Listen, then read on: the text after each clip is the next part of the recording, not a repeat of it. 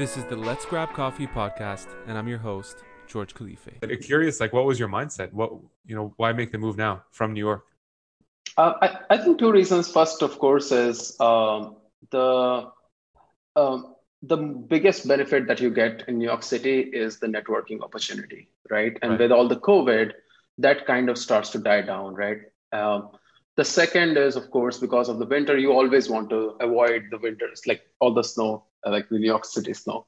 So it was also like a trigger point. And the third is, it was quite interesting that the city of Miami, the mayor's office, they're actually very, very warm. I have a meeting set with him very soon. Like they're always inviting more and more startups to like figure out if how they can like also work with government in some settings. So I think there's this new warmer environment that's getting created. I met a couple of very big mega funds here, a couple of investors here, potential contracts here. So yeah, it's like you kind of get this first movers advantage when you move to Miami right now. So yeah, I would say that's pretty much it. But weather is of course like the biggest factor in all of this. Yeah, well, it's funny too. I guess a lot of startups are realizing now, obviously more remote, virtual, and especially if you're a startup, why stay in a very high rent, high tax, high cost environment when you can move anyway, right? And still absolutely outperform, right? Mm-hmm. Like your output doesn't go down just because you're in Miami, assuming, right? Yeah, so it's so interesting because like COVID happened right after we raised our Series A round, right? And we had like big plans to like hire and expand our office in New York City and so on. Like we had to make changes, some like very, very fundamental changes in our 2020 strategy overall. And like it's all remote now. Like we don't care whether you are here, you are in South America, you are anywhere in the world. So as a lot of that has also changed, I would say in the last 6-7 months, as well as of course like all the rent factors and everything. So those are the things. And, as a co-founder, we're going to get into obviously what you do a little bit more, but kind of setting the stage as a co-founder, as a CTO, you've been a technical co-founder for quite some time in your experience. You have a pretty cool past. So I'm curious from that leadership side, but also from the technical hat that you wear, what did you tell your team as soon as January 1, 2021 hit? What did you get on Zoom, tell your team in terms of just the mindset? I see a board of Steve Jobs behind you for those. I'll read it out really quick. The people who are crazy enough to think they can change the world are the ones who often do. So curious, is that kind of the mindset that you're telling your team? Yeah. So I think as we have entered 2021, so far we always had other companies to look up to and say, okay, like these guys are doing something better than us, and like let's try to figure it out, and let's try to do something novel, something unique, something better, something faster, make it cheaper, right? And I think those are the three fundamental parameters on which the technical team, by the way, operates. So we always say we want to be faster, better, and cheaper, not one of the three, right? We have to be all three all the time. But with the you've probably seen all the updates that we have done last couple of months. All of these things were in the making for last 5 years or so. I mean, we had planned what the future of the product is going to be, where the data science community is going to be focusing on, and now we are kind of venturing in a very, very deep space, and like it's a very, very open playground for us. There are not too many companies whom we can like look up to and say, oh, that's our next milestone, and let's hit that and let's get that feature built. It's almost like, okay, now you guys are pioneers. You are going to set the new rules of the game, and that's where you have to believe in lots of things that you're going to do. And of course, we are going to do we're going to make a couple of mistakes as well, like in this journey. But I think that setting that mindset that it's fine to make mistakes, right? It's fine to embrace certain kind of losses on. You burned $40,000 on GPUs. It's okay, right? You're trying to build something that's going to be helpful. So I think that's one of the main things that we are trying to set in the team from a mindset perspective, that now you are going to be the flag bearers. You are going to be the companies that people will look up to. You're going to be the thought leadership when it comes to no code AI. And yeah, most of the times you will be called crazy, but it's fine because you're going to change the world. So, Exactly. I love that mindset, and it's tough too, right? Because it's back to your point around the three buckets that you focus on. Oftentimes it's kind of tough to wrestle all three because that's what you're trying to do. And I know from my days, with a startup, it was as a fintech startup that I was a part of. That was always the tough part, and we were because I was on the business development side, so we're kind of caught in the middle, right? We're trying to storytell the vision, but when you're early, I'm sure you guys went through this as well, and maybe still are, but you're always storytelling what it could be. And then you have a technical team like basically racing on a treadmill, trying to make the yep. customer's vision happy. And Hmm. it's tough, right? Because you kind of know what the sandbox is, but you Hmm. also, as a CTO, are operating outside of that. But you have to be Yeah. reasonable. Like you have to take it in iterations. How do you wrestle with that, right? How do you wrestle with Hmm. being in product level one, but at the same time envisioning what it could do without skipping a couple of steps? Hmm. Hmm. Sure. So I think one thing, like being like one of the first time or few times entrepreneur, something that we learned very early on. Again, like Wall Street is not the bed of roses for startups, right? It's the place with the highest barrier to entry, right? If you cross it, you will find like bunch of your peers starting, stopping, right? They will become the sweetheart of the space Right. for a year. They are all everywhere in the media, all conferences, and then they're gone. So I think the credibility on Wall Street is survival. So if you can survive Wall Street for 5+ years, you're doing it well, Yeah. right? You So can I think survive. yeah, then there's something going okay with the company, right? I mean, until it's 5 years, like you can't really trust them. Yeah. So I think like it we were we were lucky enough to get those kind of early like get those observations very early on, right? And we knew that okay, marketing is not going to help us, doing bespoke projects is not going to help us, and so on. What you always want to do, especially because Wall Street is so dynamic, things are changing, evolving all the time, is constant creating this feedback loop of product market fit, that PMF that companies talk about, and you get it once and now you scale. I don't think it really applies so well in Wall Street. The dynamics of the market keep evolving, the context of the market keep evolving. So you have to create this framework where you can be as agile as the needs of the market. So to make that happen, where you kind of are getting this constant feedback loop, we actually had to then set up this framework where, okay, we built something, let's go and talk to a couple of our trusted advisors and potential contracts and see if is it something that they would buy, right? And what that actually ends up doing is, of course, you are always looking you're always focusing on solving that next problem from a customer's standpoint. But if you do it for a prolonged period of time, you have captured the product market fit for a wide range of use cases as part of a cohesive singular product. And I think that has helped because then you're not really running too far away from the realities of the product, Right. because you are always talking to the client and then letting them know what you are doing. At the same time, you're also, from a client standpoint, you're also helping them be aware of all the other things that the machine learning community has to offer, right? So I think like we are working very, very hard to bridge that gap as much as possible. What you read in papers and like this classic ML research and AI research Mhm. versus what that operational efficiency requirement from business looks like, and constantly updating it, constantly talking to them, getting feedback, sending emails internally to the team, letting them know. We have this spreadsheet of all the clients we have lost and a feedback from each one of them. And that is shared with all the tech leads. So they know what part of the product they didn't like and so on. I really like, well, a couple of points that I kind of want to reiterate just so people maybe haven't missed it. Because that you answered one of my questions indirectly. I was going to ask, how do you go about getting that feedback? And your Mhm. answer was like going to either like the board of directors, senior management team, and a couple of close users, customers that you are working with, just to get that quick real-time feedback of, small iterations and figuring out what's working. The other Mhm. point is maybe in a spreadsheet or whatever, where you log your features of what's not working, of what's working, and sharing that with the tech team. two very important things.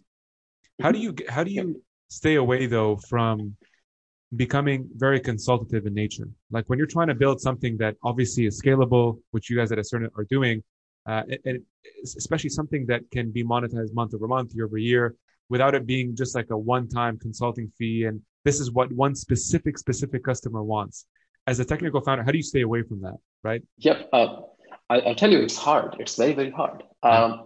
The journey of Axern kind of, I mean, we started it in that kind of a consultative nature. Like, I mean, the vision from the start was, oh, let's build a product. But very quickly, the first client, the first user that we got, they're like, oh, we don't need all of the other things. We only need the specific part of it. And when we were starting, it was the best decision to make, given all the other variables, that, okay, let's cut down all the other things of the product and only focus on the things that the client needs. Because you're just starting, right? You need the first, you need to make you need to enter the market somehow. But over time, I would say we have, I think some of it, of course, so some of it came from like experience of doing it for some people and then realizing that it's not going to scale, right? And we have done consultative pieces, right? We showed the product, customers wanted some customizations. We're like, okay, let's do it, right? It's a 6-figure check, which is good for a couple of months of all of our operational cost. Yeah. But I think and I don't really like, I won't say that early stage startups shouldn't do that, because again, at some stage you are still getting some feedback from customers. You are building those relationships, and that will be gold. But yeah, like money in the door, right? To what you were saying, like those early checks are important, right?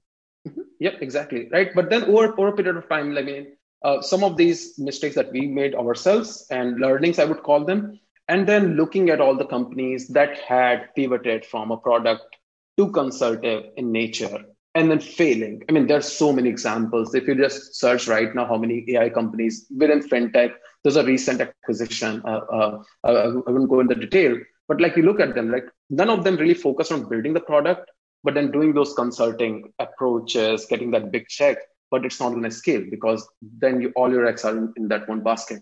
So I would say it's hard. It's very, very difficult to say no. Sometimes if the check size is very big, at the same time, you always have to look at what is your total addressable market, right? What is the bigger pain point you're trying to solve? And that's the motivation then. Yeah, like instead of getting lost in the weeds, what are we really trying to accomplish? And I think, once you get past the first couple of years where you're scrapping, basically, I think you have to almost elevate to that mindset. And to your point, I think experience plays a big part. So that was part of your answer. You looked at your experience, but also the kind of market that you're operating in. What have other competitors or companies been doing? Talking about, so you're mentioning obviously AI, artificial intelligence, which gets a lot of flair, especially now, right, with big data and quantum computing. Like these are very hot topics. They have been for quite some time. Curious, when you think of AI, and you especially in the sense of workflows, right, for enterprises, can you just distill what that means for people listening who might not be as aware? And then we'll get to the no-code stuff on top of that. Sure, absolutely. So if you talk to financial institutions, right, how does an AI initiative or a data science initiative really start? And then what is their end objective that they're trying to achieve, right? So to connect to that problem, I mean, 2-3 decades ago, data was an edge. Anyone who had access to data, they had an edge over other people. Right. Then came the big data era, which Google, with all their really cool papers around MapReduce and big data technologies and stuff, they basically allowed people now to analyze very large amounts of data and made those technologies accessible. So a lot of firms were now able to collect lots of data from various places and analyze them. Then I would say in the last decade, we are seeing this growth trajectory of data lakes and data warehouses. You have companies like Snowflake, right? So the data as an edge is solved, then you accumulated the data and now analyzing large amounts of data with big data technologies. That was solved. Then comes the third piece, which is, okay, now I have too many sources from various places giving me data. and I want to analyze all of them together. How do you reconcile these different data points, put them in a centralized repository, in a singular data lakes and stuff? And that's where you see this major emphasis for last 7-8 years around data lake and data lake technologies. All the from open source with Kafka and all these technologies to even commercial products like Snowflake. But then end of the day, what are firms really trying to do with all this data? It all goes back to square one, where you really want to make sense of the data. No firm is really collecting the data for the sake of it. They all want to make better decisions by analyzing lots of data. So that is where this whole analysis and data science and AI is starting to make a dent in the enterprise's workflows, because the amount of data is just so much that there is no way you can humanly analyze or read all these kind of documents and data points and assess them in like a manual fashion. So you need something more systematic, something more automatic, something smarter that can help you make sense of these terabytes of data. Mm-hmm. So for enterprises, what does AI in that workflow really mean? It's really making that workflow, like elevating the same workflow that they have been using, right? Single data points coming, them making sense of it and making decision. Now, when you have a lot of more data points and you can no longer just put human directly in that equation, you need something smarter. So it's literally augmenting that workflow, elevating it to catch up to the amount of data now that they have to consume from various places. And yeah, so I think that is where then businesses say, okay, we have been reading company reports, annual reports, but now we also want to analyze public news articles alongside, because the market is moving so quickly that it's not really moving in quarterly basis or yearly basis anymore. Right. So to keep up with that pace, then you say, okay, my innovation team, can you build something, a toolkit that can help me analyze? So I think that's where you see businesses requesting more and more from their internal innovation teams. Can you bring AI to make sense of all this data in a more systematic way? Yeah, especially like the fintech company I was working with, we obviously were using AI ML for mostly banks and insurers in different verticals, right? Like customer onboarding, fraud detection, etc. But what you're saying is exactly what large banks and insurers might need, right? So even when you're saying like big data, I can think of very quick case study, right? A bank wanting to understand, spending habits, or and maybe to personalize a product offering, right? So if I know that, Anshul is a high spender, frequent flyer, I'll provide or recommend this kind of credit card that more suits your preferences, but also gives you better rewards, etc. And for us, keeps you more engaged as a bank versus going to Amex, let's say, right? Yep, absolutely. Is that yeah? Yes, exactly, right. And then when you think, so that's where you will then think about, okay, what are these different workflows, right? So better research I want to conduct on all the information. I want to make better lending decisions there. I want to analyze these meeting notes that people are collecting in their CRM applications, right? To understand, okay, what is my customer really saying, and so on. And then, as you said, right, like understanding the habits, the spending habits from their forecasting, figuring out who would be it's no longer, okay, this is the person I need to give credit card now because that person has a huge balance in the account. But no, forecasting 6 months into the future and saying, oh, this customer is building up the transactions and spending habits in a way that in 6 months they would require this much credit, and so on. So yeah, so absolutely, right. And that's where AI really plays a big role. Right, like being more proactive in that sense. You obviously with Ascern, you take it a step further, right? And you're providing this no-code development platform. The way I think of it, it might be super naive and simple, but when I first heard of it, right, the first association I made was like, okay, this could be related to something like what Shopify did early on, right? So if I have no HTML experience, I've never created a website from scratch, I don't want to use, WordPress or whatever. What's the other one? Wix? Or, I want to create an online shop, but I don't have the technical capacity to do so. Shopify gives me that answer. As far as I can understand, you're trying to do that for the data teams within the banks to make it easier for them to, instead of focusing on all the technical aspects of creating the infrastructure, they focus on the strategy of what it can be used for, which directly impacts cost, P&L, etc. Yeah, exactly, right. I think if you talk to data science teams, I would say less than 5 to 7% of their time they actually spend on analysis. Prior to that, it's acquiring the data set, connecting it, putting it, figuring out replicas, the storage, what to do if there's a fault in one data center. Are they doing redundancies? Is it reliable? Because they really can't even, and then data cleaning, pre-processing, and so on and so forth, right? So to even go to the step where you can provide some insights to your business users, it takes months. It takes like almost, I mean, I'm being very bullish to say, oh, it's going to take 9 months to analyze 10K filings. It takes even more for most of the banks right now. And that's what we want to optimize with no code workflow. We are like, okay, you don't need to do, if you have a hypothesis that I think analyzing the coronavirus mentions in 10K filings for S&P 500 companies in the US in their quarterly reports or the annual reports is going to give me some sense of how the company might have, how the company was affected by coronavirus, like the supply chain got affected and so on and so forth. Um, just to test that hypothesis, all you need to do is like click a couple of buttons, and within a couple of minutes, you will have all that information analyzed from 10K filings on a dashboard or in an API, whichever way you want, through our platform, versus engaging your data science team and spending 1 year and millions of dollars trying to do that, right? So I think that's where the no code really comes into picture, where we leave it up to your imagination on what your hypotheses are, but we are saying that we have solved the technical problems to connect all these components that will give you that eventual result that you're looking for.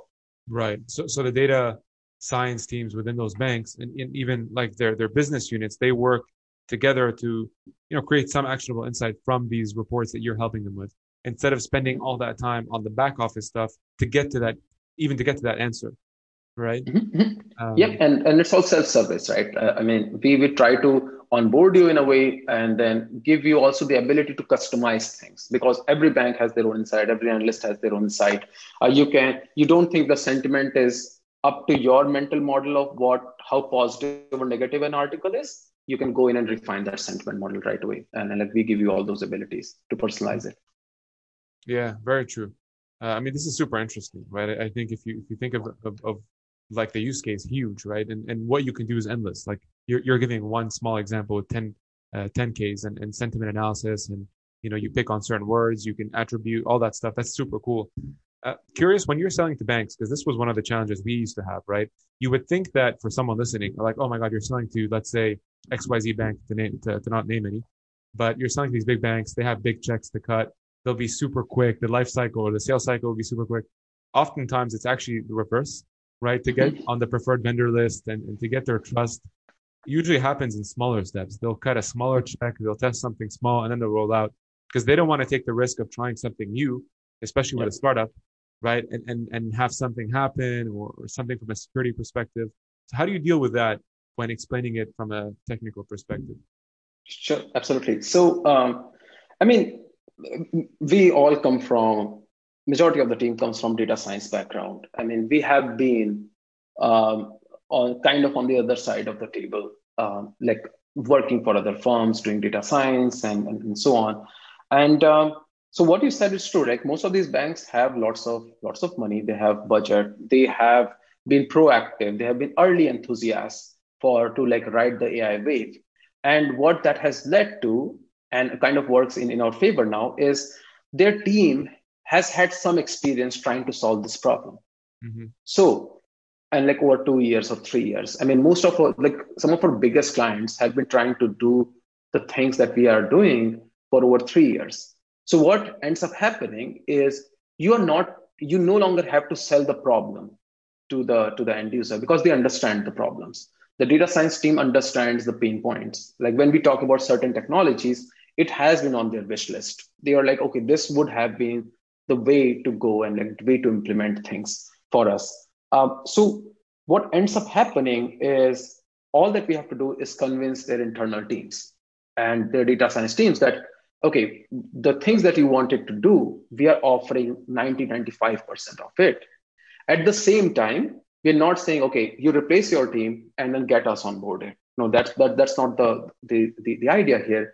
The idea is we can our platform can also import all your existing work. And we have worked really hard to make sure that the data science teams don't look at us as a competitor, but as a collaborator, right? Right. So all the 2 years of work that you have done building different models, the system can integrate with those as well. At the same time, we also give you the ability to customize and personalize our models, the ones that we are offering to you, right? So what ends up happening is so when we make this case, we really have to just convince the data science team that we are not a competitor. We are helping you just accelerate and give you that offset that you need to do that last 10% of the work that you really need to do. And so once that really gets established, and then that gets established, looking at, okay, are you guys really doing? I mean, most of the time it's an E to E, and it's an expert to expert communication, right? So the business users also fade away, and then there's someone with a PhD in machine learning talking to someone with a PhD in machine learning on our side, and then they are two discussing, okay, was that the right approach to it? If it's all go, then we have solved the theoretical technical barriers. And then all that it kind of converges to is, okay, we are going to be cheaper in all aspects. We are going to make sure that you are not wasting any resources. You're not acquiring millions of dollars of infrastructure to run these hypotheses. And then it becomes more of an economic discussion once we get this nod from the internal data science team. So I think that has been the way and like the journey through which we have acquired some of our biggest clients. And it has started to happen more and more now, because most of the companies, their teams have already invested a year, 2 years building these kind of things, and now ripe enough to look for off-the-shelf platform. So it's like that has been the journey. It's never a quick sales cycle, regardless of how big the check size is. It's like takes months. It has taken also years for some clients, but it always happens at the end. Nice. No, that's a really good way to put it, especially, to your last point about, it'll happen. It's just that it's a different environment to operate in. Obviously, your experience helps a lot with that. Would love to get in kind of the personal side of, growing within the computer science space. Obviously, you have heavy academic background there. You have a PhD in computer sci. So I feel like you've always been in that world. But for those listening who either aren't or would like to get into it, just walk us through kind of what that personal journey has been so far to get to where you're at now with the CERN. Sure, thanks. So I mean, I did my undergrad in electrical engineering. So I didn't really like computer science, to be honest. So first I got into information systems. My family has all been engineers in computer science. And I was like, okay, no, I want to build robots. So that's where I did my undergrad. It helped in a way because I built some expertise in signal processing, and a lot of those ideas became very, very were very helpful when I started to do machine learning and AI. So if you're coming from electrical engineering background, I would say you have an edge over computer science people when it comes to understanding how mathematical models work and so on and so forth. So I did that, and then went to Singapore for a couple of years, built robots, like some interesting robots that were published here and there. And then learned that the world of smart tools, smart robots, everything converges on building smarter algorithms. Like if you have built smart modules, or what you call like machine learning modules and machine learning models and AI models, you can pretty much do everything. Like you can essentially like even revolutionize the robotics as a field. So that's where my interest kind of started to align towards, okay, let's do data science, let's do AI, let's build upon my on my interest on mathematics and statistical reasoning. And then for that, I was looking for what are the great places to do applied mathematics. And NYU has a Courant school, which is really good. But then I got into the NYU's engineering school. And I thought that, okay, that would be a good way for me to venture into AI and start to do refine some of my skills. So that's literally what happened. I mean, I didn't want to do a computer science, but then to do AI, I had to do computer science as a prerequisite. And then in the first year of my PhD itself, I would say like within 3 months, I met Kumesh, my co-founder, Right. and at a startup event. And yeah, I think like it was just that our interests, it was like a very, very natural synergy there, that what he was doing, as an equity researcher, equity research analyst at Citi. I was trying to do something similar for a different use case altogether, like analyzing lots of text and so on. And I think the good thing about coming from a PhD background is first is that, I mean, you get trained to work long hours. Like, I mean, PhD, the life starts after 7 p.m. and goes on till 4, 5 a.m. It sounds really fun. Yeah, it is fun. Like, like your lab becomes your family. Like you are just there. You are working. You are always okay with ideas not working out because most of your papers are going to be rejected. You're open to public criticism about your ideas and also open to course corrections. And I think those were very helpful, at least from a technical standpoint, because we did projects that we thought are going to be the face of the company, and then we killed them because it's like, no, that's not the way to go. And so you kind of dissociate yourself from, like, emotionally from doing technical pieces. I think, yeah, so I think that's always helpful, and that's one of the traits also we look at when we try to hire technical people. Like, are you like very emotional about some of the projects that you have done? Because sooner or later someone is going to do something better, and then you will not be open to accepting that someone else has done something better than you. So I think like that has been that's the angle. If someone is coming from PhD, I would say that's the key takeaway for you. And of course, finance is the place where you will get properly grilled, and your technical expertise will get tested to the very last statement that you make. So it's going to be fun and always learning. When you first met at this kind of startup event or the trade show, and you know, you probably started talking about the idea, started working together. What culture did you have then that stayed true today, that you're trying to continue to build on with Discern?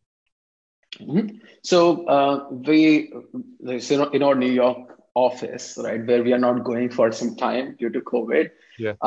So there's a quote that I had posted. Always do your worst case scenario analysis, and that has helped us be real. Because, I mean, like, sure, entrepreneurship is always about, okay, like most of the time you're kind of thinking a little too much into the future, and that's where that fine line of what is real and what is hype gets faded away.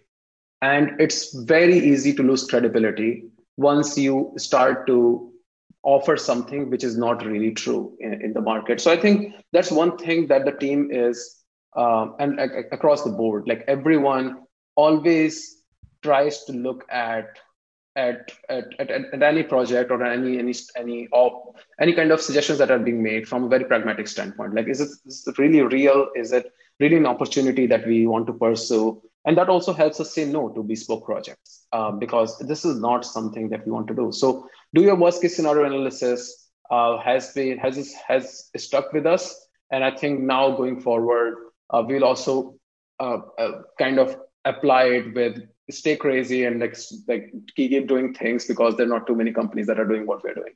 So right. And do you find it hard on the dev team? Like, do you find it hard to secure top talent? Because that's always the debate, right? Like, there's always demand for computer engineers. They're often paid quite well, especially from the big tech firms like Google, Amazon, etc. So one, is it hard? And two, how do you look for a top talent that might not have the highest ego, let's say, right? Like, I guess in your community as well as many others, there's always that person who knows that they're really sought after, they're really good. How do you convince those top players to come to CERN versus any other startup that they could work for? Sure. So one thing we have realized, and I mean, at least in our capacity, even if we just cannot hire like really passionate, great talent, just on the numerics and like on the total compensation package that we are offering. First, of course, like we will not be able to match if a big company really wants to compete, right? If Google wants to compete for a candidate with us, we will not be able to match them like that. And we know that, and so that we kind of understand as it's like a no-brainer that like we are not going to compete on the salaries. We still want to pay higher than the market, whatever the market salaries are, so that you don't feel that you are being undervalued for what you are bringing to the table, right? And Right. I think like that's also not fair because we are able to afford hiring great talent at above market salaries. So we would definitely do that. Second is we always try to see if the person is, and like that's kind of my litmus test. Are you dissatisfied with the state of things currently, right? I mean, if you're not, if you're comfortable with it, then getting out of that comfort zone will be very difficult because like those lines of what is work, what is life are going to get blurred. And I'm not saying that you'll be working over weekends, but there will be times that will happen. And I think yeah, like some tying them to the broader vision that there's really a problem that a lot of companies are saying that they are solving, but they are not solving. And Mhm. there's an actual there is actual great impact that you can make. And then that's like one of the things that tying them to the broader vision that has helped us. I mean, we have so far we have only had in 5 years on the technical side, we only had two people who left. One went for higher studies, Wow. and one went to become a freelancer and start his own company. And Amazing. everyone, yeah, every single person has stayed in the team. So that's like one thing that we do. And the second is we also take put effort to find for whichever team that the candidate will be working with, what are the innovative aspects which is going to put like bring passion and motivation into that individual, right? So that's where if you go on our website, we have tried to do innovation on every aspect. Like how do you manage data? How do you deploy infrastructure? How do you build models? Like every aspect of the company needs to have those small startup kind of mindsets and goals that the team would achieve. Yeah, so it keeps them obviously motivated. Things are always changing. It's not just, it doesn't become like a corporate gig, basically, right? Yeah, absolutely. Yeah, I would never try to create a culture where I would never want to work in, right? So like that's like we are all fundamentally, I think right now the team is fundamentally very unrecruitable, like by any other big corporation. Okay, I love so that. Unrecruitable. That's kind of like the the compass to get to. But do you find it hard to stay as as a startup culture as you're growing? You're raising larger rounds, you're hiring more people, the team is growing. Uh, you know, even if you look at like the large tech companies, like what Shopify used to be isn't what it is anymore. I'm assuming, right? I mean, you just can't anymore. Like when you're thousands of employees, you're going to have different systems. Do you find that? And if so, like, do you find it difficult to cope with it? Yeah, like I'm just curious what that feeling is like. so I think definitely over time we are working hard to bring some processes that will help our team also grow individually. Hmm. Because I mean, we are growing as a company for sure, but there are also individual aspirations and growth aspect. Like I mean, someone wants to go to certain place in their journey, right? They want to become eventually an entrepreneur on their own. I mean, we know that. I mean, all of these people, they are so talented. They are all a startup within themselves. Like they pretty much take care of every aspect of their project. So to keep them also like to do justice to that talent, we are also trying to then bring in processes around okay how do you set also personal goals, what can we help you with, can we get you some additional courses, certifications, or something that actually go beyond your current job profile. And we do that all the time. Like we have people on the technology side who are taking some courses on finance because they want to understand what that world looks like. Kumesh and myself included, we also do this to like keep uplift, like keep becoming better leaders Right. because you also need to grow. So I think that those processes, once they kick in, of course, there'll be some overlap with what a classic startup, super agile, break things, move fast culture looks like with what a very standard corporate culture looks like. I mean, we definitely do not want to be on the extremes of either of the spectrum. We if things break fast, then we will lose our contracts with companies. So we also no longer afford to break things very fast.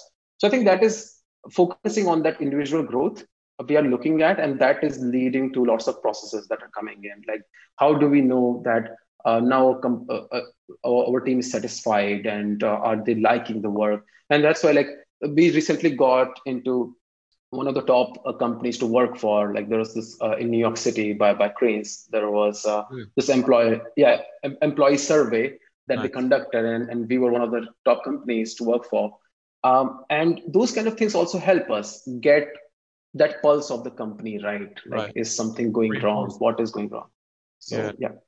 Yeah. Well, it's really nice to get that reinforced, especially when it's neutral, right? Like, it's one thing to send an internal survey, because Mhm. especially when you're a startup, it doesn't work as well as when you're a big corporate. Because when you're like 30 people, and let's say 25 out of the 30 voted that things aren't going well, like, you're going to take that a bit more personally, but you also are likely to know who they are, even if it's autonomous.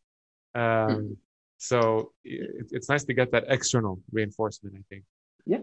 And I Um, think, like, if you like, one thing we also establish is, like, the only way you can lose is if you are arrogant enough not to change. So if we find something bad that's going on in the company, we have to just make changes, and that's it. And then that's a very good constructive criticism kind of a data point that we got. So we are not on the losing end at all. Like, if all goes well, we are winning. If something is not going well, we change things, and then we are winning. we're improving. I got one more for you, Anshul, and I appreciate your time on this podcast.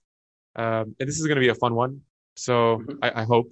But I'm just curious, being an AI, being as a CTO, as a technical co-founder, where your head is at on the debate of where AI is going, right? Because you have these major leaders. Elon is on one spectrum.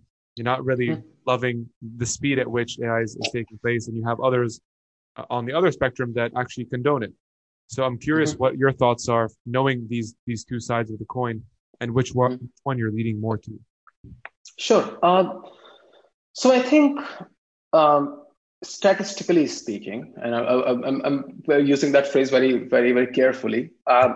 And so I think what Elon Musk, like, the angle that he's taking on the spectrum. Of course, it seems very dystopian that things may go towards like a gloomy future, but it's actually not very far from reality. If you just look at there was this model that his team created at OpenAI, GPT-3. Hmm. The kind of debate that GPT-3 has created, and if you look at some of the models that people built using GPT-3, it's almost unreal. Like, 6 months ago, no one would have even imagined in their wildest dreams that we will have models that would converse so well on Reddit that people will be unable to identify if it's a bot or a human. So I think, uh, like, it really grows very exponentially once you start to hit that point of a near perfect AI for a use case. Now, of course, the point which we'll have to be cautious about is the broader umbrella of general purpose AI. I still believe that general purpose AI, which just knows everything and anything about every topic, I think that's into the future. I believe we will still see this transition of no AI to vertically focused AI, what Axon is currently, right? We are very focused towards the vertical, towards the use case, and we perform better than an open source horizontal AI. And then we'll probably see in the next couple of decades, like, maybe bigger AI companies that will have multiple models that are vertically focused, and then they combining together to create a general purpose intelligence. But I'm definitely on the side of Elon Musk on this. You would not bet against that person. So Yeah, so better to kind of proceed with a little bit of caution. I remember he had this like one metaphor of saying, like, when the innovation of seat belts, when they came out years ago, mhm. and I think you know this, like, it took 10 years for people to regulate it, and Yep. it's something as clear as like wearing a seatbelt and people knowing the consequences, and it still Yep. took them so long. So I think his argument is just to have a bit more of a thoughtful process as to how we release AI at this pace, and just some Yep. regulation around it. Yep, absolutely. And I think so I was like just taking the GPT-3 example. And if you look at some of the models that have been like right now, this whole ML interpretability, trustworthiness of the models, it's a big debate. And honestly, not even the approaches that companies use to try to understand the models, they're not perfect. They only give you a very small view of what the model is trying to do, and that's where our angle at Axern is give some skin in the game to the end users, right? Like we want to let them personalize and customize with their own feedback so that it's much closer to their mental model of things than telling them that, oh, this is it's a model that just knows it all. So I think, but I totally agree with you. I mean, it has to be regulated in some aspects, and at least there has to be a framework. Once we understand what the models are doing, there has to be a framework around what the model should not be doing. If you found this podcast useful, make sure to share it out with your community. And if you haven't already done so, subscribe to the podcast. I'll see you next time.